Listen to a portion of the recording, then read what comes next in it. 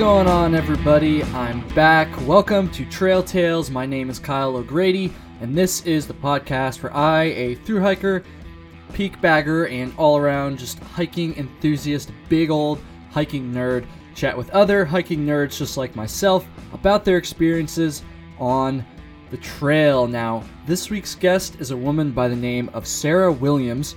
She's a total badass. She hiked the Appalachian Trail in 2017, and she's also done a bunch of other cool stuff like bike rides and marathons and a ton of cool adventures. And she also has her own podcast called the Tough Girl Podcast, and her own site, her own blog and YouTube channel called Tough Girl Challenges. I had so much fun with this one. We talk about a bunch of cool stuff. We do talk quite a bit about what it's like to run a podcast and kind of be a content creator. It does stray a little bit from the usual theme of like thru hiking and all that stuff, but I think it's really good stuff, and I really enjoyed it. And of course, we still do talk about her Appalachian Trail hike quite a bit as well, particularly about what it's like to hike the AT as somebody who is not from the United States, and some of the logistics that you have to deal with to come here and do a thru hike, things like insurance, visas, and all that stuff. So that was really great as well. Sarah is just so professional and hardworking, I guess, when it comes to all this stuff. So I really learned a lot from her, honestly. We chatted a little bit after we were done the recording, and she kind of gave me some advice and some pointers for Trail Tales as well. So that was really, really amazing. Sarah, when you hear this, thank you so much for coming on. I really, really appreciate it. We're going to get into our conversation in just a second here, but first, let me say a couple things. I know you're about to hit that skip button. Don't do it. I'm going to guilt trip you into listening to me here. The first thing is, well, if you're a regular listener, let's get the elephant in the room out of the way here. Last week's episode sucked because I didn't actually post an episode last week. I apologize. I've committed to doing these podcasts once per week, and I've stuck with that except for 2 weeks, last week, obviously, and then Christmas week, way back when I didn't post that week as well, just because I was visiting family and stuff. It was Christmas. So I'm sorry about that. I still plan on doing one per week. I hate to say it, but sometimes I'm going to have to skip a week here and there. I have a full-time job. I have a couple friends. I have a life. I'm going to start going hiking now that it's warming up here in Vermont. So yeah, I'm still going to do one a week. Don't worry. I'm just assuring you right now, but I'm sorry. Yeah, that's that. Next thing I want to say is that you can contact me. Let's say you really liked this episode. Let's say you have a suggestion for a guest, maybe somebody that I can't reach out to on Instagram or social media. Somebody who's a little more under the radar that you think would be a good guest for the show. I'd love to hear from you. You can write me on Instagram at Trail Tales Pod. I'm also on Twitter and Facebook. Twitter is the same thing, at Trail Tales Pod. Facebook is just Trail Tales. You just type that shit into the search bar and hopefully you'll find it. My email is gmail.com at trailtalespod. No, that's not it. It's trailtalespod at gmail.com. Wow, I'm going to leave that in there. So yeah, send me an email. Let me know what you think, and I would really, really appreciate that. The Boston Bruins are about to play Game 7 against the Toronto Maple Leafs in the first round of the playoffs, and I have about a half an hour to finish this introduction and post the episode so I can go watch that. So I'm going to try to wrap it up here. The last thing I want to say real quick is I would appreciate it if you checked out the Trail Tales Patreon. $5 or $10 a month you can pledge, and you will get a bonus episode and a blooper reel each month. I think I'm going to start to do some more stuff on there as well. I only have 3 Patreon supporters right now. Shout out to Nick, Matt, and Scott. Thank you guys very much. And I encourage people to go check it out. Patreon.com/trailtales. All the money goes right back into the show. And, I put quite a bit of work in this, so please check that out. We actually kind of talk about this a little bit in the episode. Sarah kind of talks about her Patreon and how that has helped her continue to produce content for Tough Girl Challenges. And I think that's all I have to say. Let's get into the episode. Actually, no, I have one more thing. I'm going hiking next week. I'm going to hike the Foothills Trail, hopefully, assuming I'm successful. And I can't wait. Okay, let's do it. Episode number 25 with Sarah Williams from the Tough Girl Podcast, Appalachian Trail Class 2017.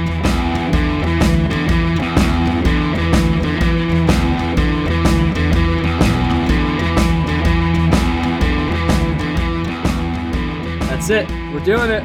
Episode number 25 of Trail Tales. Today I'm joined by Sarah Williams.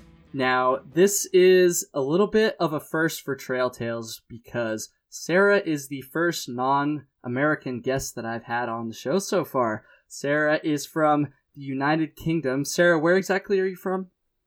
So I'm from a little tiny town called Hoylake, which is in the northwest of England, but most people would know it. The closest big city would be Liverpool, so where the Beatles come from. That's what I normally say. So if you know, Liverpool, the Beatles. I live by the beach, by the coast. Nice.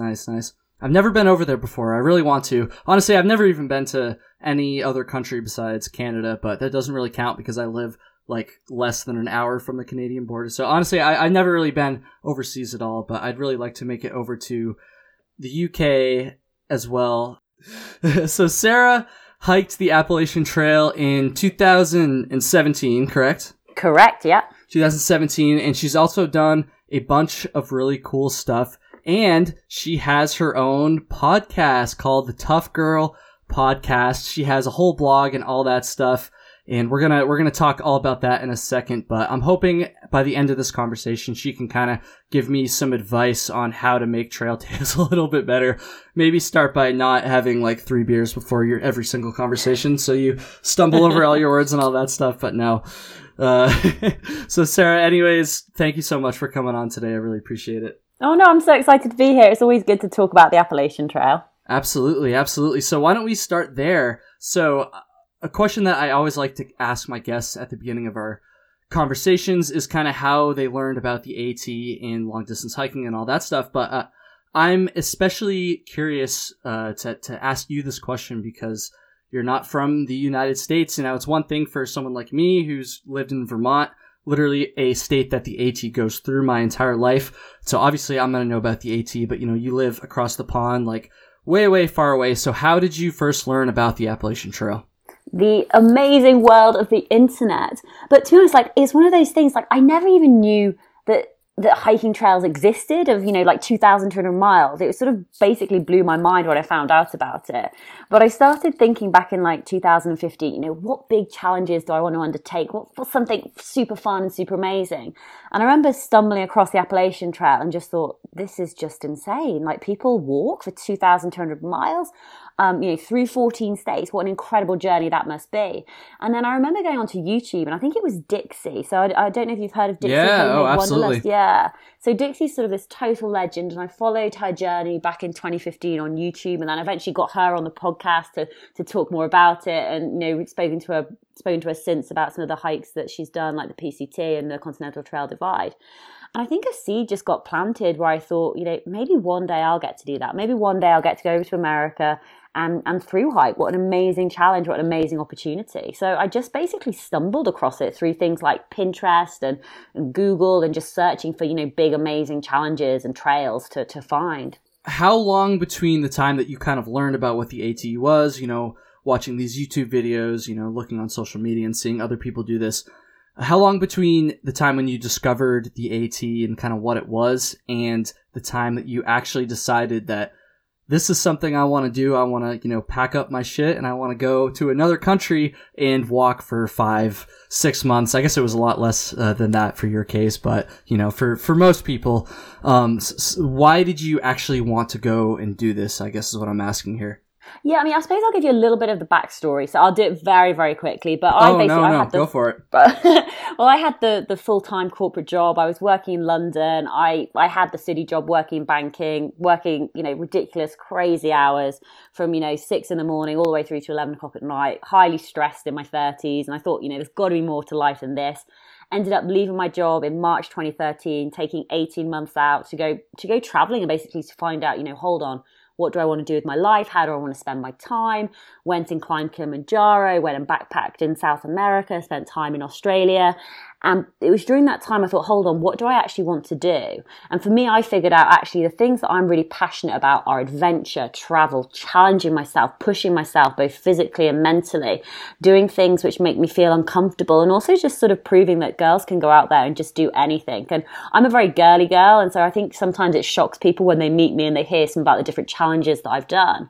So I combined it all together and I started Tough Girl Challenges, which is all about motivating and inspiring other women and girls to go after their own adventures and step outside their comfort zone and travel and explore.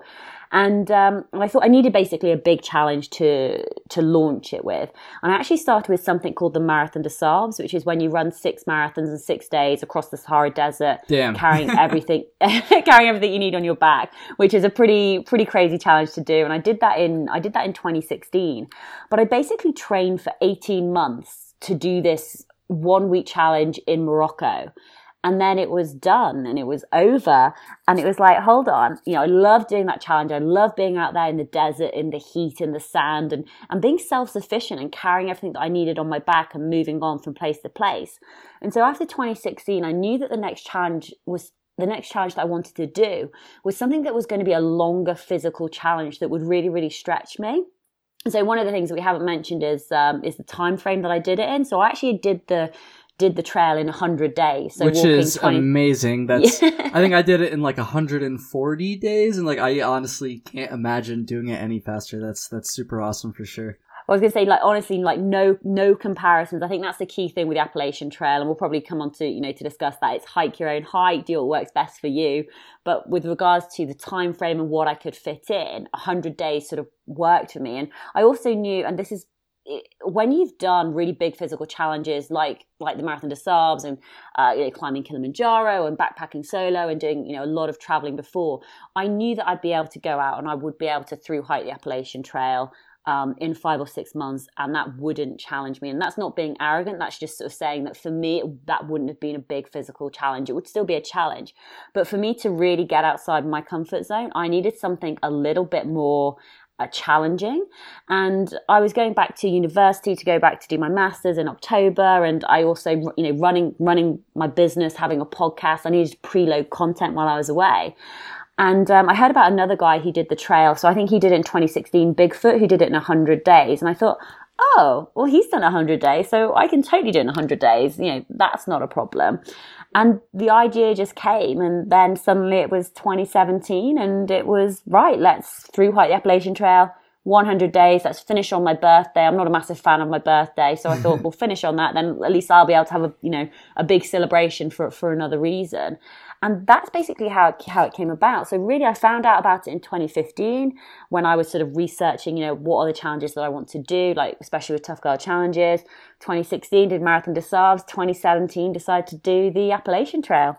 Nice. So let's kind of back this up for a second. So I'm honestly very curious about why you kind of decided to start this Tough Girl Challenges thing in the first place. And I don't just mean the actual content.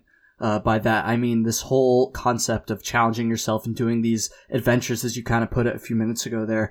Why did that come about? I know you mentioned you were kind of working like the corporate job beforehand, and, you got kind of sick of that, couldn't picture yourself doing that for the rest of your life. Can you just kind of elaborate on that a little bit more, kind of what was going through your head there? And did you have like any sort of reservations about kind of making that leap, I guess?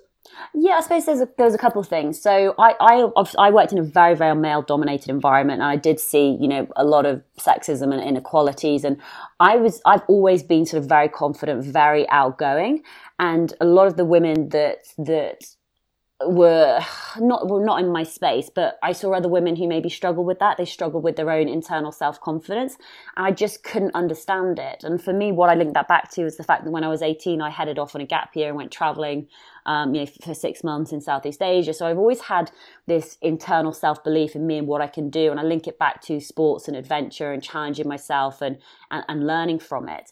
And it was just basically combining that together. And I used to do work for UN Women, and I was on the London committee. And so motivating, inspiring women and girls has always been a passion of mine. And when I finished work, to be honest, I actually felt really lost. I didn't really have any idea of what I wanted to do. I didn't know what my purpose was meant to be. I also felt like a massive failure. You know, here I am, I've got this great degree, I've done 8-9 years, I've got this fantastic career, I got promoted the year before, everything was going in the right direction, and I couldn't understand why I wasn't happy with what I was doing, especially when everybody around me is looking at me as though I'm such a success, and I'm just so miserable.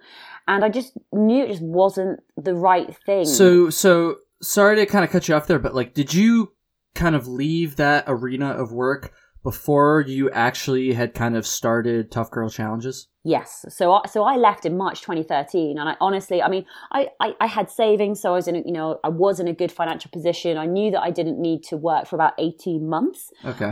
So I had time to figure this out. And to be honest, I didn't know if I wanted to go back into the corporate world. I didn't know if I wanted to go and do charity work. I didn't know, gosh, should I move to like Singapore? Do I want to move to New York? Like, where do I want to go and what do I want to do? I just didn't know, to be honest. And I think getting the time away and spending time over in South America was fantastic, because one of the ways that you travel over there is by buses. So sometimes you're getting on these buses for 18, 20 hours at a time. And I would just have a journal and, this piece of paper and a pen, and I would just sit there and write. And I don't know, all sort of thoughts came out, some feeling came out. And it was amazing to be away from, friends and family, and also society and people who knew me and had expectations of me.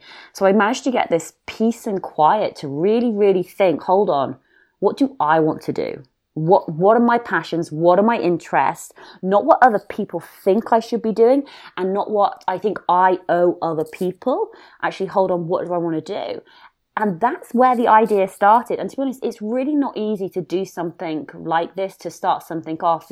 It took me maybe 6 months from having the idea to finding the name, to getting the brand design, to design. I designed the website by myself, and then suddenly going live, because my first thought was, well, hold on, what are people going to think of me? What are my friends and family going to think about me? What are my old colleagues going to think? I've gone from working in banking to suddenly now, she's detailing herself, or she wants to be this adventurer and this motivational speaker, and she wants to write books and do these amazing challenges. So who does she think she is? And I think that can really that's really difficult, because you've really got to have that inner self-belief in what you're doing. And I massively struggled with it, to be honest, for a while. And for a long time, I felt like a bit of a fake and a bit of a fraud. Who am I doing this? And especially with doing something like the Marathon des Sables, which is a very well-known foot race. It's known as the toughest foot race in the world. And a lot of incredibly sort of famous people have done it. It's almost like an adventurer tick list. To do the Marathon des Sables it's very well regarded. And it gave me a sort of a lot of gravitas and kudos from doing it. But I initially started with blogging and writing, and I thought that's how I'm going to make my impact and help to change the world. And nobody read my blog, and that's obviously quite a shock and a little brutal on the ego. But I also started going into girls' schools as well to give motivational talks, because I wanted to improve my public speaking, give something back, and to be able to practice. And I remember coming back from, a couple of these speaking gigs that I'd done with these young girls aged 15 and 16. And we talk about their goals and their plans for the future. And many of them would say to me that they wanted to be a WAG, which in England is basically to be the wife and girlfriend of a footballer. So it'd be the equivalent of girls wanting to grow up to marry like an NFL star or basketball player or something. And I was just really heartbroken, to be honest. I thought, oh my goodness, you are placing that your only value is in how you look, nothing else that you achieve. It's just purely on the physical and on the outside. And I came home and I was a little bit despondent. I remember sitting at the kitchen table and I had this newspaper in front of me, and I always go to the back pages first. I don't know why. And as I was looking through the sports pages, I was just like, hold on. Where are all the women? There was just no women there. And I like to think that, that I'm educated and I'm smart, I know stuff. And I thought, hold on, if I can't even find the female role models in sports, and I don't even know what's happening in like the adventure community, how are these young women and girls growing up going to know that actually they can become professional footballers? They can get out there and climb Mount Everest or swim the English Channel or sail around the world and do these incredible things which loads of women have done, but nobody's heard about them. And I had a great friend who said, start a podcast. It's an incredible way to get those women's voices out. And I was like, I am not technical. I've got no skills in this arena. I don't know what I'm doing at all. And But do you know what? Nobody really, I don't think, has a clue when they first started. Oh, My no. first 4 episodes. I certainly didn't, and would still argue that I don't to this day. So understood there. I'm still learning as well. I mean, I was going to say on my first 4 episodes, I don't even introduce myself. Like I'm literally like, oh hey, today we're going to be speaking to da da da. That's so funny because when I recorded my my introduction episode, so it wasn't an actual guest episode. It was just like the episode 0, like introduction to Trail Tales. I did it in one take, and I just kind of explained like, okay, I'm going to do this podcast about hiking, and then at the end, I was like, oh yeah, I didn't even introduce myself. I'm Kyle O'Grady, by the way. So that's so funny.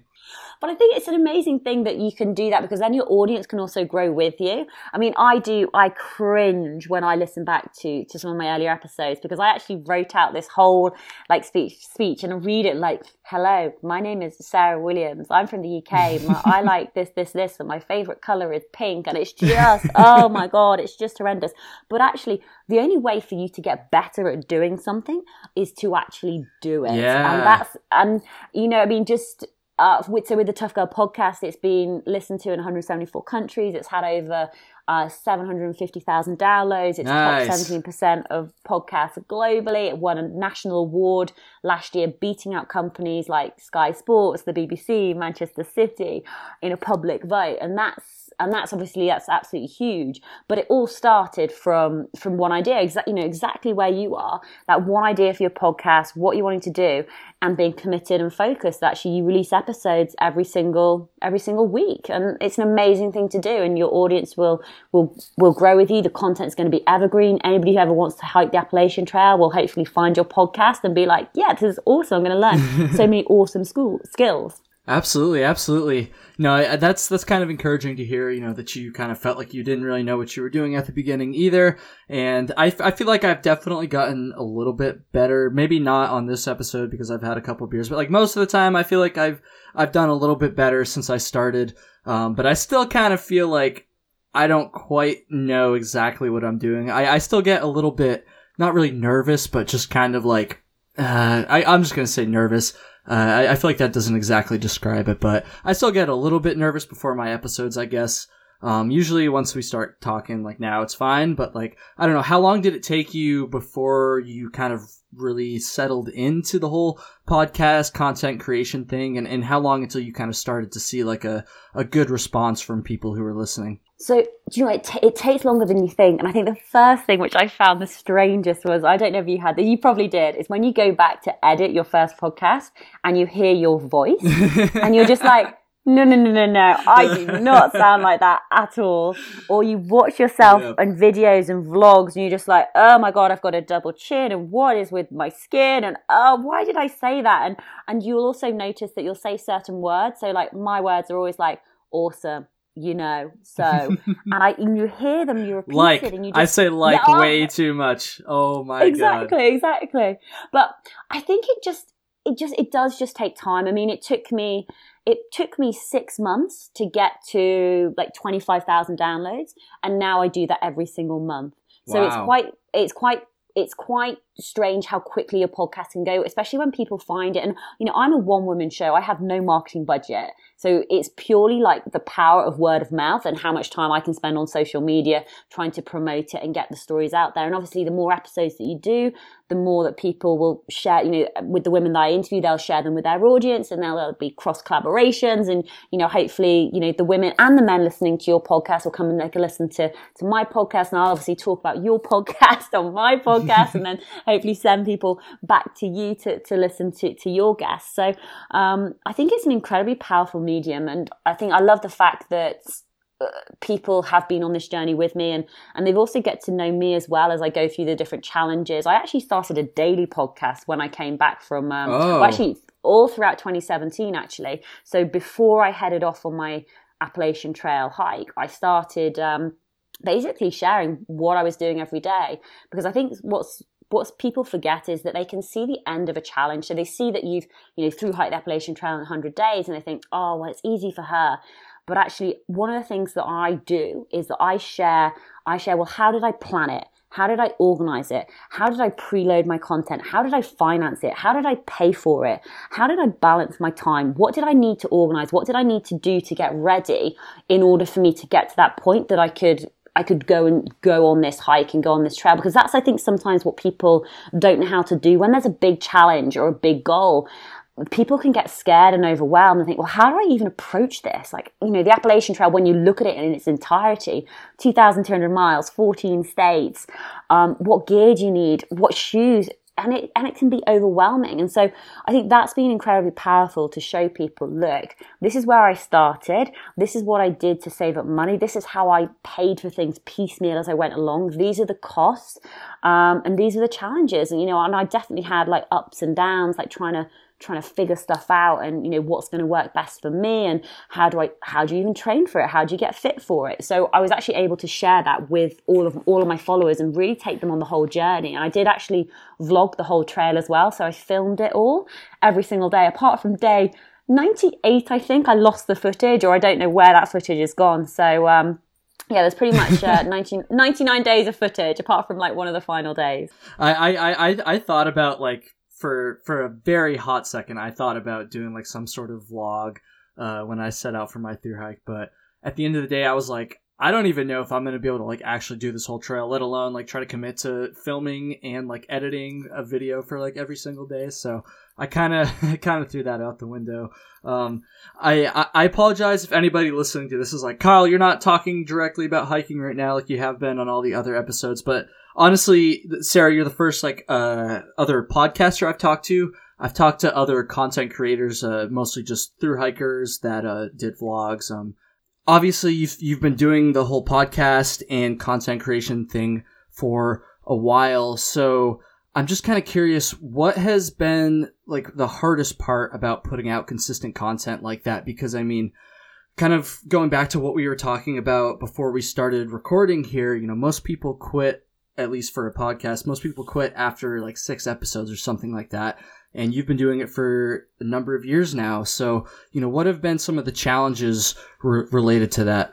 To be honest, lack of money, like not being paid for your content, and people not necessarily appreciating the work that goes into what you're producing. So trying to earn a living through content creation, so through blogging, through podcasting, through video and social media as well, you know, being an influencer, it is incredibly hard.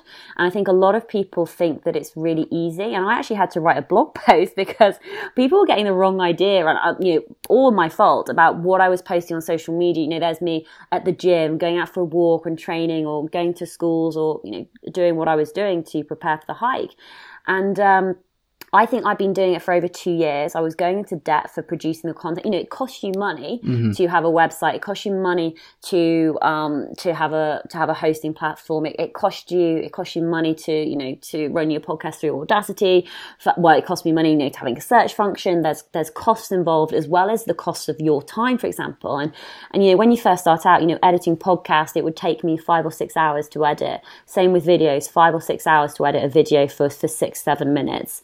And I put my heart and soul in it. And when I was 35, I moved back in with my parents. So, you know, so it was like one of my lines like last year was like, look, I'm 36 years old. I live at home with my parents. And basically, I wrote this blog post saying, look, this is how I afford to blog and podcast. As in, I'm very minimalist. I don't shop. I don't go out. I don't socialize. You know, when I get invited to Hendy's, I have to decline and say no because I can't afford it. When I get invited to go for drinks on a Friday night, I have to say no because I can't afford it. And I'd rather spend my money on investing that back into Tough Girl Challenges. So for over 2.5 years, I was going into debt for doing the work that I was really, really passionate about doing. And don't get me wrong, that was a choice of mine to invest my time and energy into what I'm doing.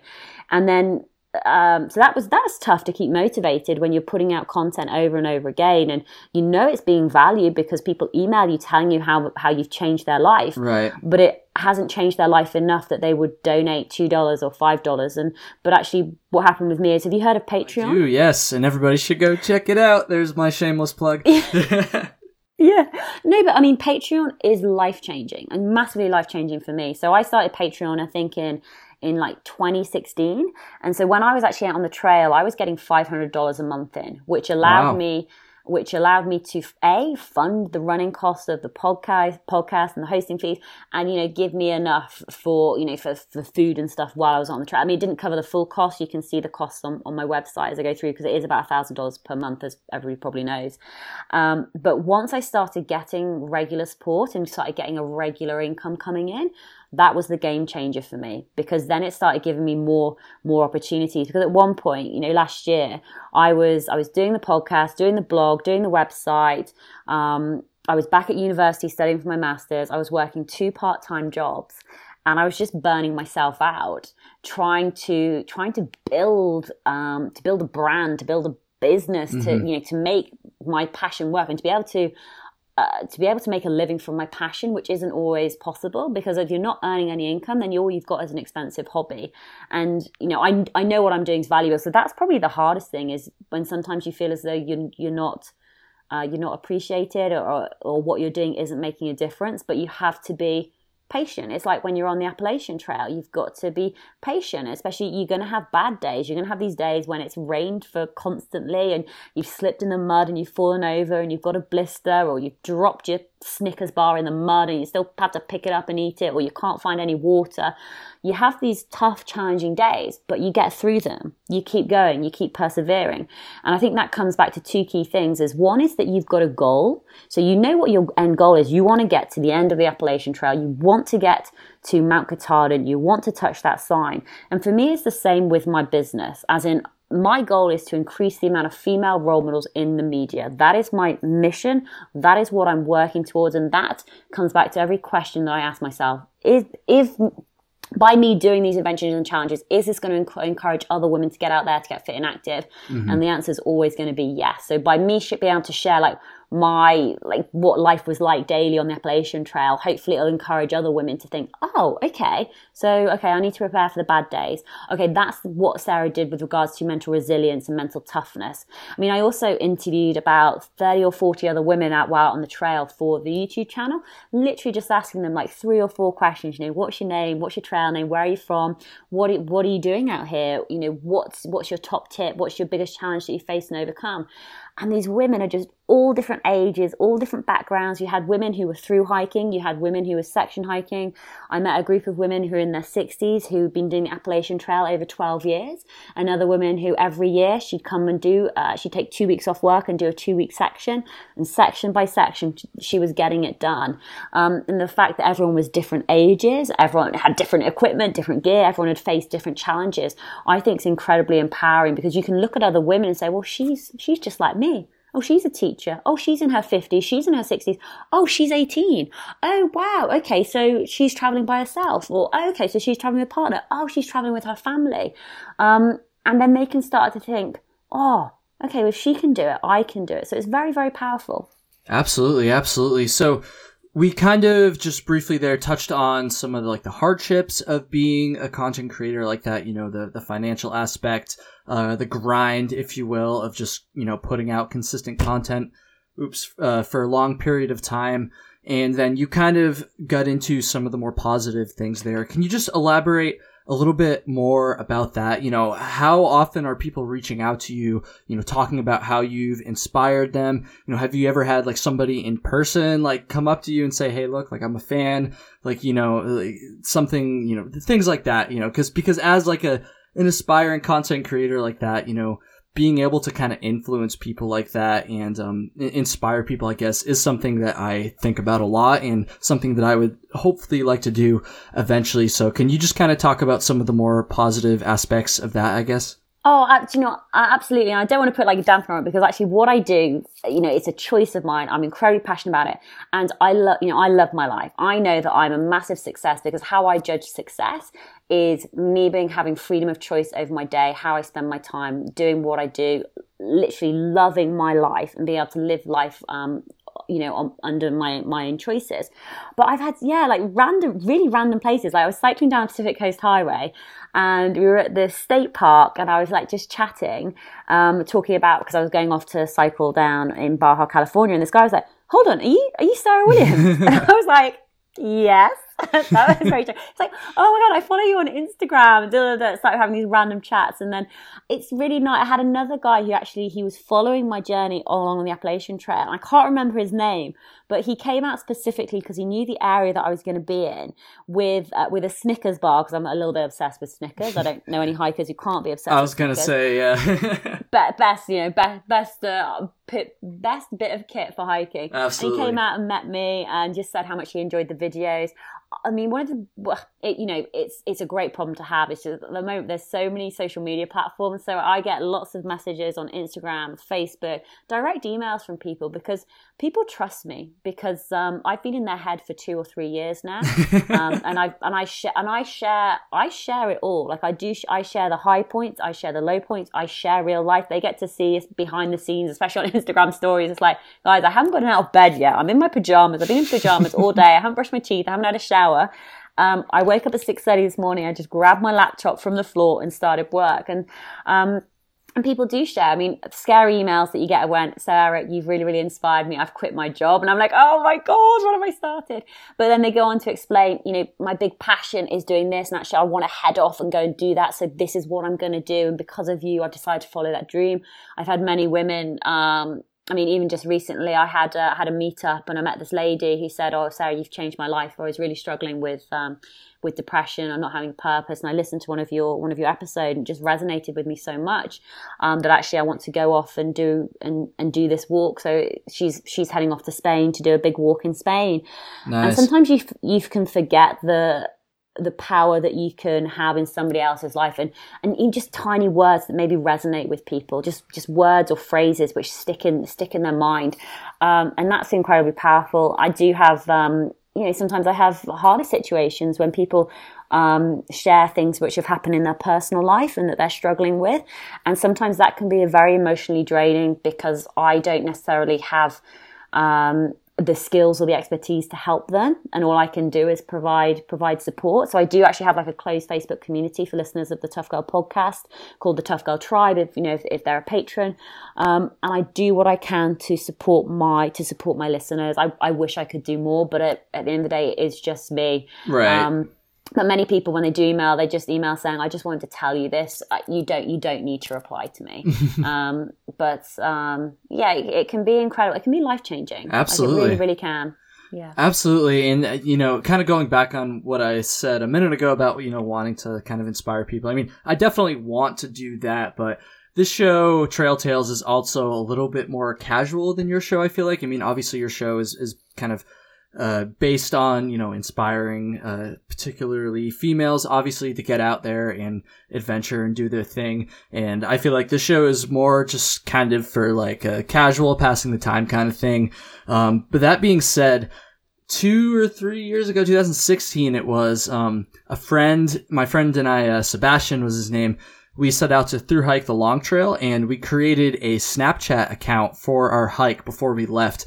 And I just kind of posted it a couple places on the internet, mostly on Reddit, honestly, and which is how we got connected, which is great. But I just kind of posted it around there, and I was like, "Hey, people, we're gonna go do this like 270 mile hike, and you can add us if you want to follow along and all that stuff." And I feel like it kind of got out there to a lot of people who weren't like super aware of like the whole through hiking thing, and we didn't have like a huge audience for this. We probably had like 500 people maybe following us on Snapchat.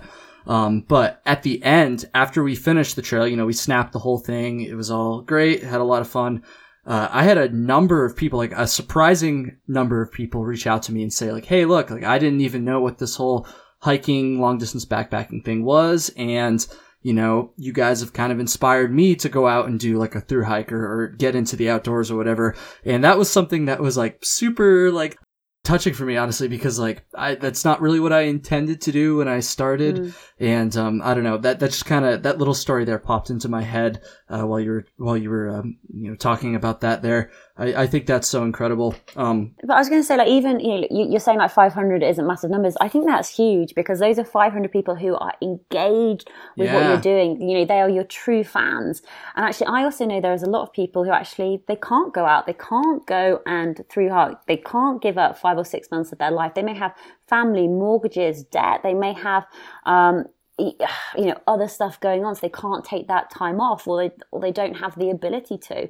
But actually what they can do is they can live through you sharing those stories and get that enjoyment and follow along with the highs and the lows and feel involved with it. And I think that's an amazing thing to do, because that's a great thing to do. Absolutely. And honestly, I don't know if I would have ever had the desire to start this podcast if it wasn't for that little Snapchat experiment. And get this, I even got recognized on my thru hike one time from a guy who was like, "Hey, are you the guy that did that long trail hike on Snapchat?" And I was like, "Yeah, that was me." And it was awesome. Thank you for following, which is hilarious because, like I said, again, 500 people isn't like a huge amount of people by any means, but I don't know. I thought that was kind of funny. Sarah, this is awesome. I love talking about the whole like podcast content creation thing. As probably some of my listeners know, as I've talked to other like content creator guests. That being said, I do kind of want to transition into the topic of doing a thru hike of the AT as somebody who's not an American, right? So this honestly isn't something I've thought about like a ton for obvious reasons, because I'm an American and I've never even been overseas like we talked about earlier. But it is something I'm kind of curious about, I'm curious about hearing your story, kind of dealing with some of those logistics. Now, I do have some listeners from the UK, not a ton, but I know there is somebody listening to this from the UK right now. So hopefully you guys can kind of find this valuable, and for everybody else, hopefully it's just kind of interesting and you're curious about it like I am. So first of all, I gotta ask, so even here in America, even here in Vermont, a state that the AT literally goes through, there's still a lot of people that have never really heard of it, and maybe they've heard of it, but they don't actually know anything about it. So I'm just kind of curious, what was the reaction, among your friends and family when you first told them you were going to go do this crazy thru hike over in America? I think they already know that I'm slightly crazy, so they obviously didn't think it was the best idea. Like, my friends and family are supportive, but initially, my family love me so much. They actually really don't like me going away doing these challenges. They do worry about me. But most people were supportive, but I don't think I necessarily explained it in the correct way.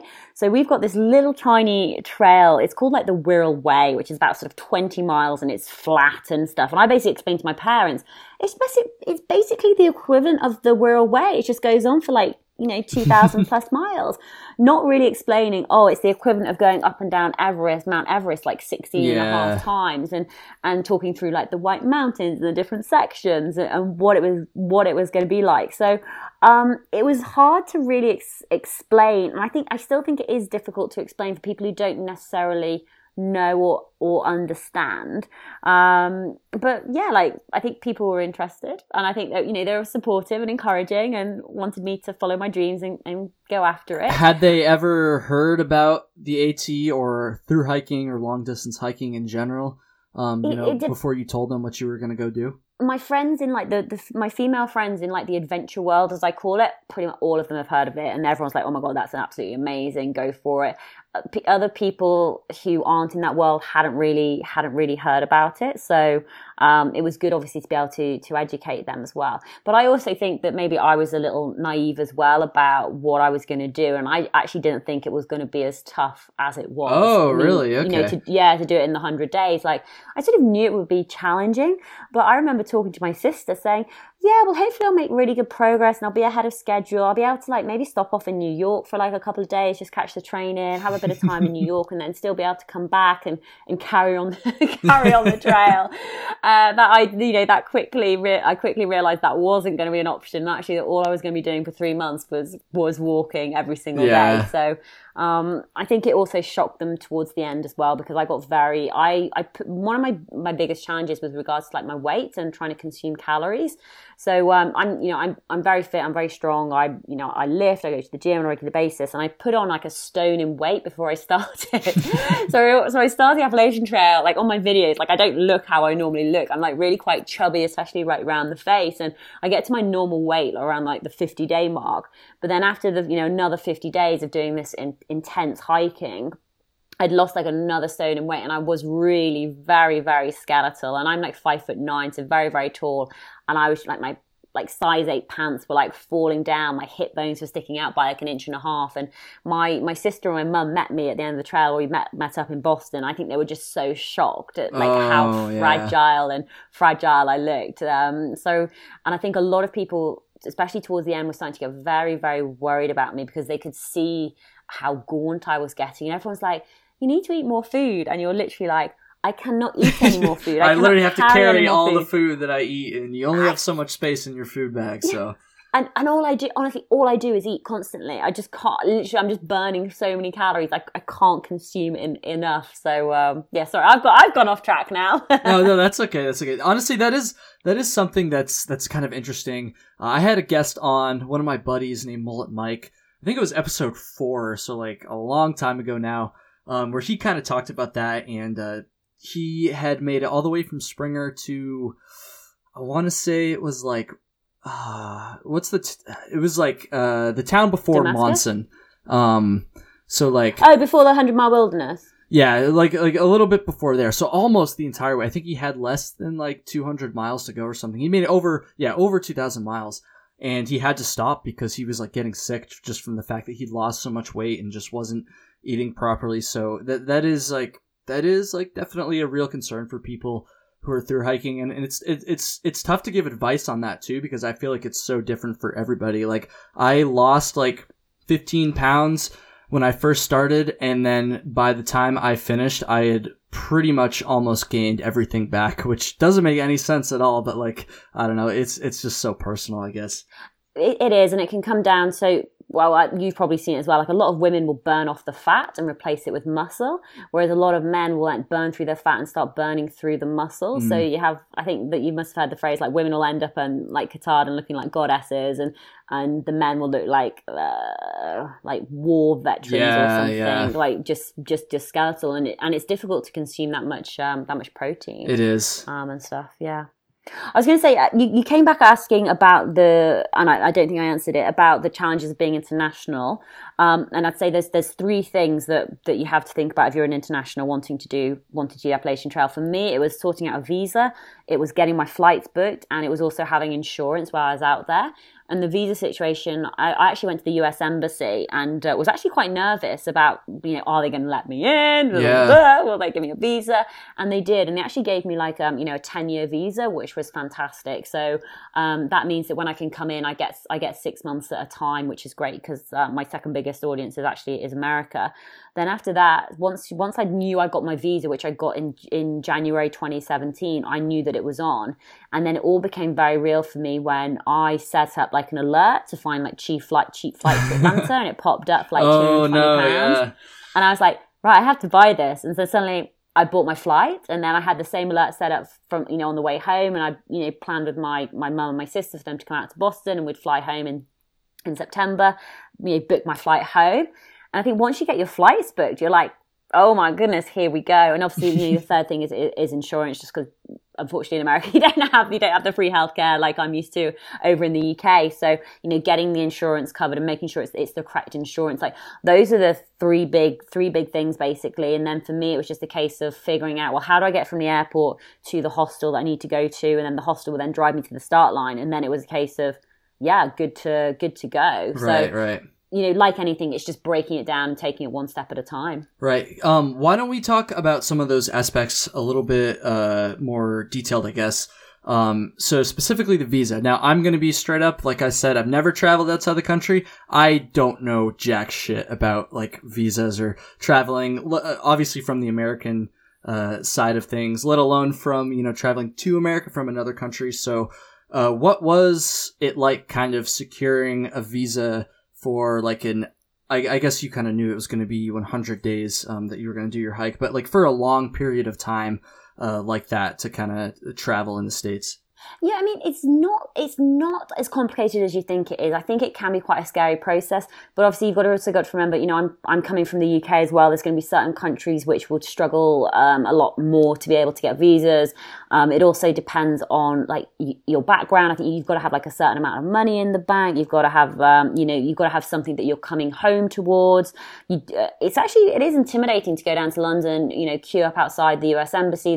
There is obviously like lots of security going in, lots lots of waiting. You flow through, you end up having, taking all your paperwork in, you end up having like a face-to-face interview with somebody, and they sort of ask you all these questions about what you're going to do. And I remember I was like chatting with the guy, and he actually had my website up in front of him, and I was like, oh my God, wow. this is so weird. Holy shit.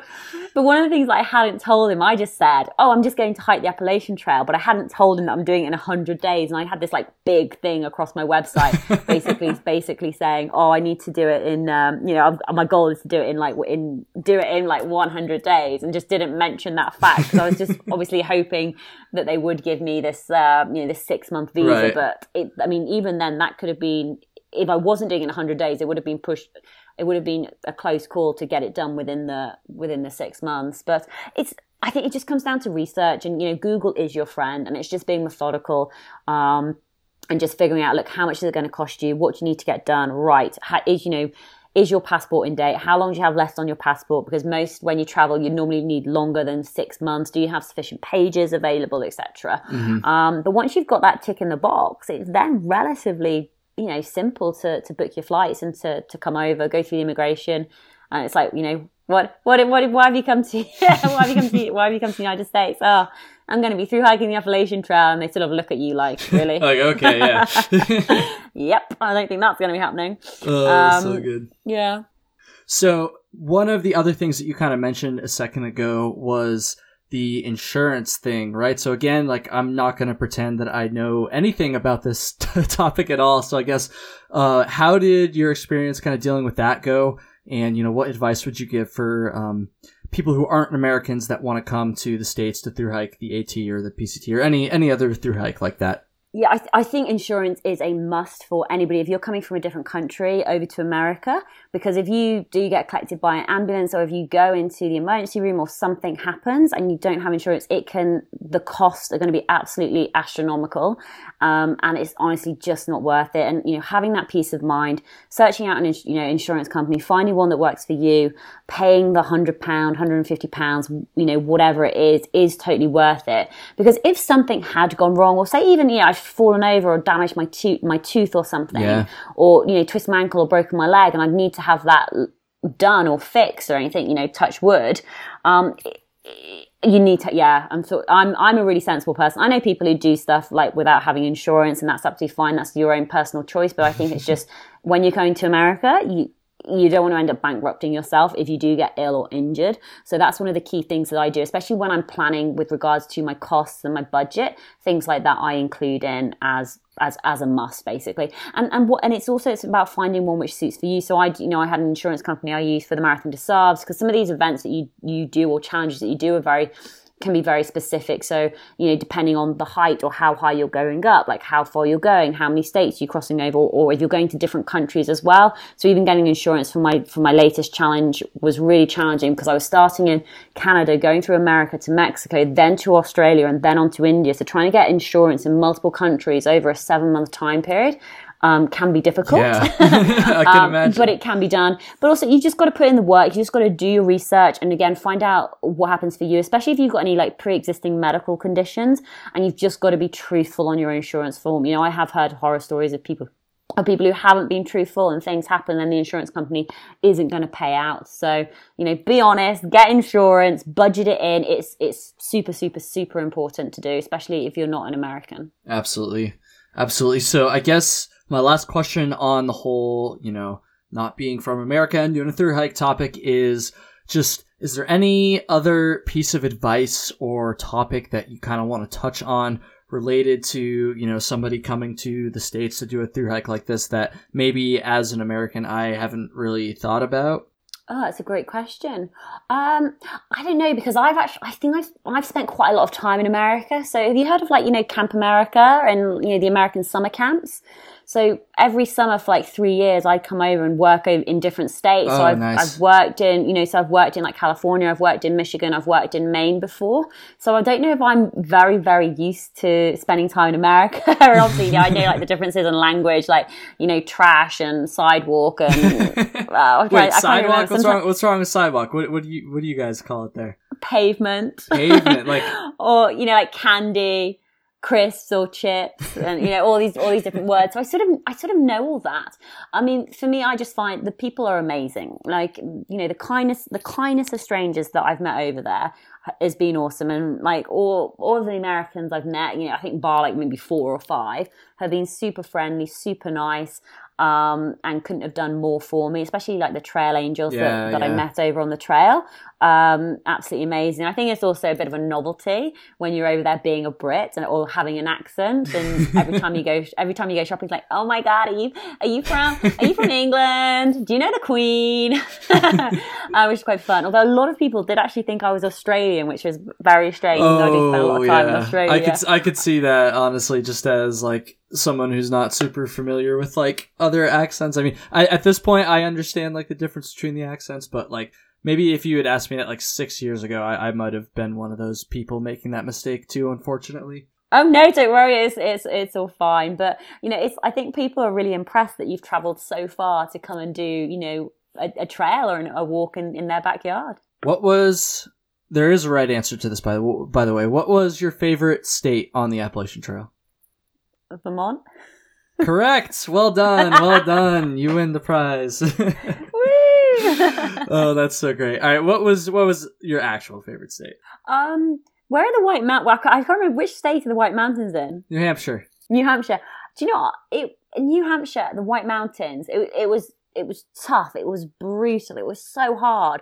But at the same time, it was so stunning. It was so beautiful. That I really, really enjoyed that. But I think, all the states do have their pros and cons. Like even Virginia, I think it was like seeing the horses.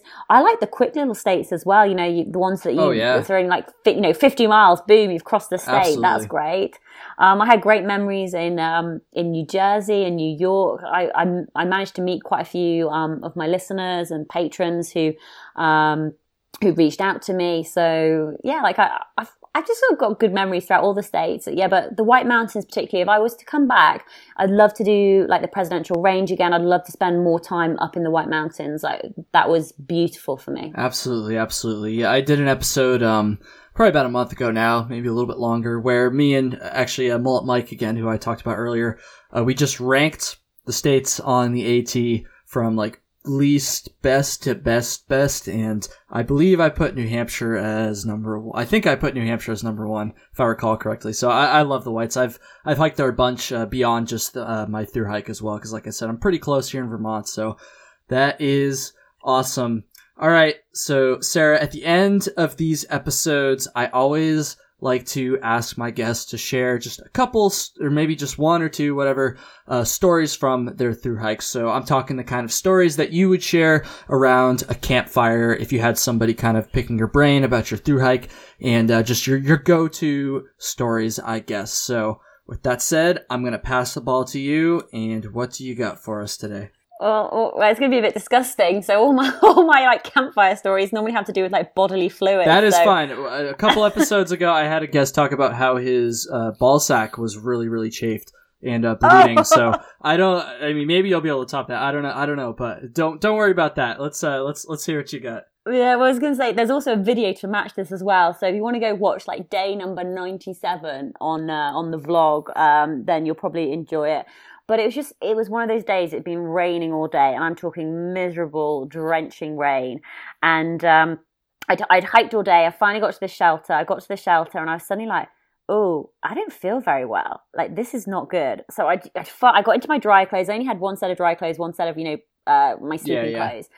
Got into my dry clothes, got into my sleeping bag, and I sat up and I thought, oh my God, I'm going to throw up. And then I was like, crap, I'm also going to shit myself. And I was like, oh, what do I do? So I just remember I was getting out of my sleep, and I was, when you get warm and cozy and snug and you're just ready to go to sleep, and then suddenly you're like, oh no, my stomach's going, hello, we've definitely consumed something. And I remember sort of having to unzip my sleeping bag, and I was like, do I take my clothes off? So I took like a couple of my layers off.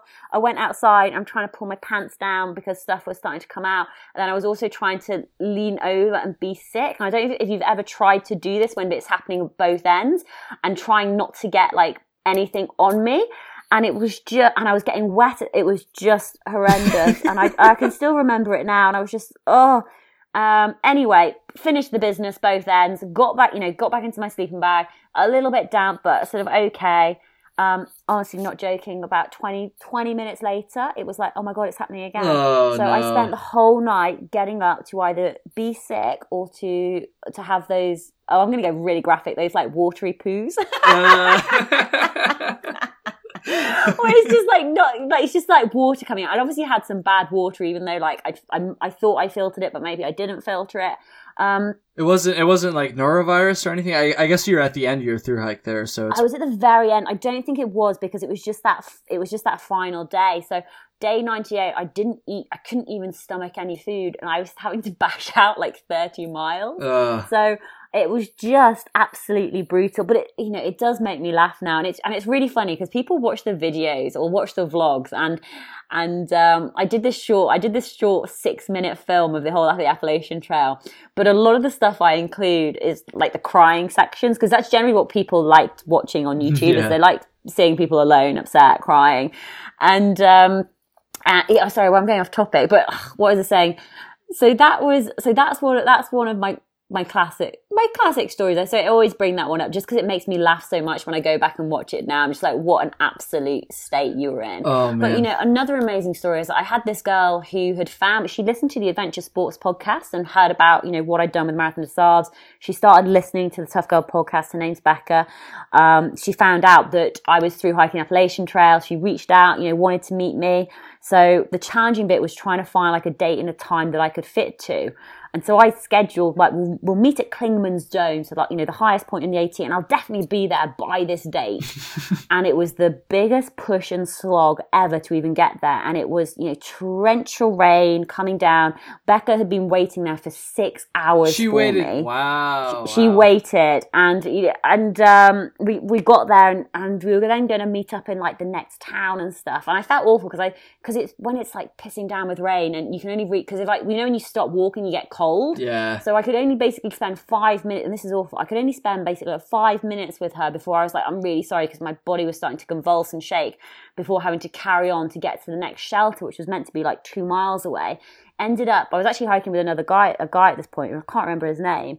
But we ended up like night hiking, getting to the shelter at like 10 o'clock at night. But it was still, even though it was really tough, like doing the night hiking, being soaking wet, it was amazing. It was an amazing, to meet somebody who wanted to meet me and had waited like 6+ hours. And I felt awful. I was like, oh my God, I just feel absolutely terrible. And she bought me like Snickers bars and, loads of little gifts and presents and stuff. But we ended up meeting in the next town, and she came over, and we managed to spend a bit of time together and have lunch. So that was super nice. But like the Appalachian Trail, it's just it's a beautiful way of life. It's amazing getting back to nature. It's the amazing people that you get to meet along the way. I think one of the things that I missed out on was maybe like not having a trail family. I experienced it for like a little bit when I ended up hiking with like 4 or 5 people for maybe 4 or 5 days, just because they were going at a similar pace to me. Mm-hmm. But otherwise, normally, I'd come into, I actually had to stop talking about the speed that I was doing it at, because it was making people start to feel really bad about themselves. so I'd come into the shelter, and initially at the beginning, people would be like, oh, where are you coming from? What are you doing? And I'd explain, and they would just be like, oh my God, wow. And then asking you loads of questions, which is amazing. I'm more than happy to talk. Obviously, I like talking. Right. But then you just realize, like, hold on, they got in at 2 o'clock. I'm getting in at 8 o'clock, and I'm knackered. I actually don't have the energy to talk to people. I just need to sleep and start resting and recovering. And towards the end, like, people would say, oh, where have you come from? And you name this campsite. And they'd be like, oh, but we were there 3 days ago, because they were doing like, 10, 11 miles a day, and I was doing like 33 miles in a day. And it just started to make people feel bad, and I never want to do that anyway. So in the end, you just start sort of not really mentioning it unless they specifically ask and specifically want to know.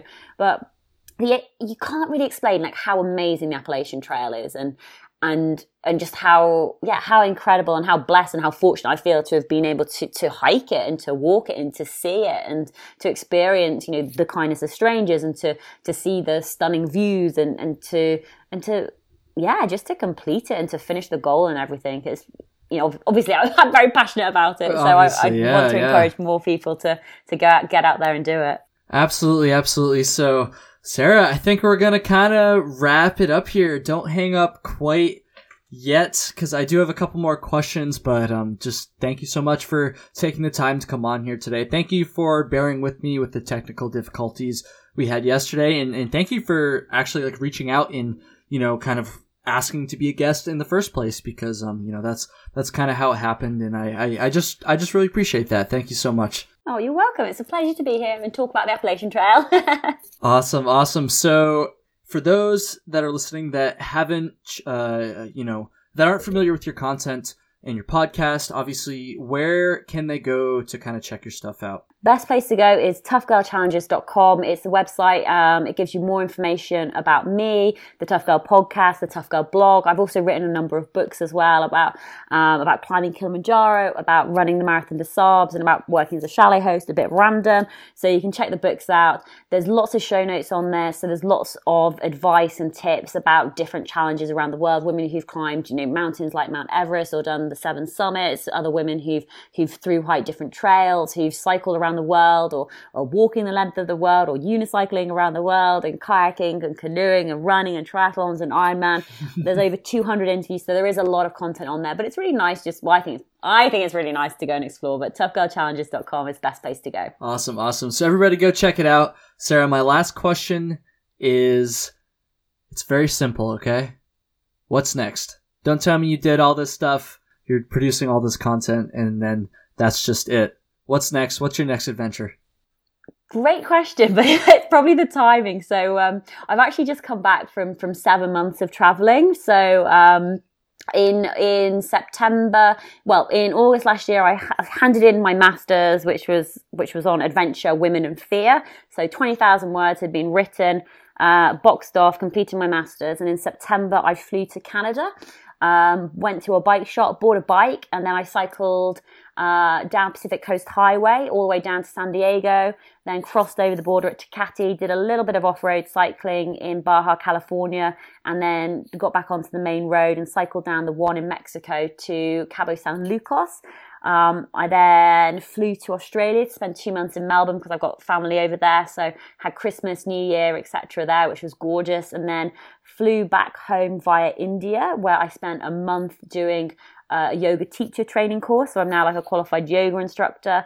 And I got back to the UK only a couple of weeks ago. But to be honest, like my body's pretty battered at the moment, so I've got like my glutes aren't firing. I've got a little problem with like my knees and my shoulders, so I'm a little bit banged up, and so I've also lost like a lot of my strength and my muscle. So for me, it's just a lot of basically rehab. So it sounds really boring, but it's going to the gym, sorting out my glutes and my knees, also just getting back on top of the podcast and the blog and everything. So last year, a lot of my time was spent doing my masters, etc., and preparing for the big cycle challenge. So I don't really have any big plans. I mean, to be honest, I do want to do Pacific Crest Trail.